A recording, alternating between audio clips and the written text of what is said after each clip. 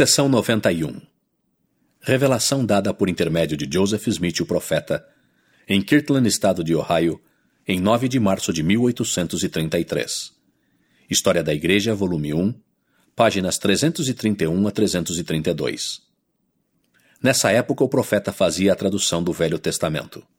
Tendo chegado à parte dos antigos escritos, chamados apócrifos, ele consultou o Senhor e recebeu esta instrução.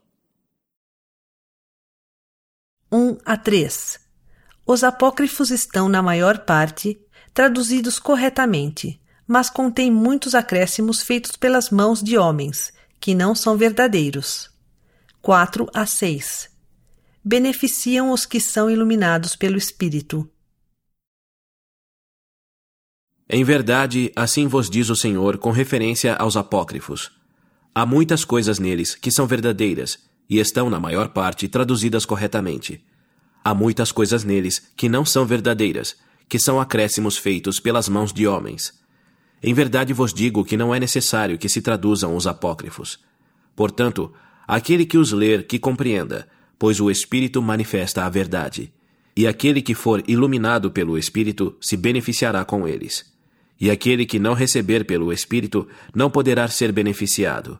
Portanto, não é necessário que sejam traduzidos. Amém.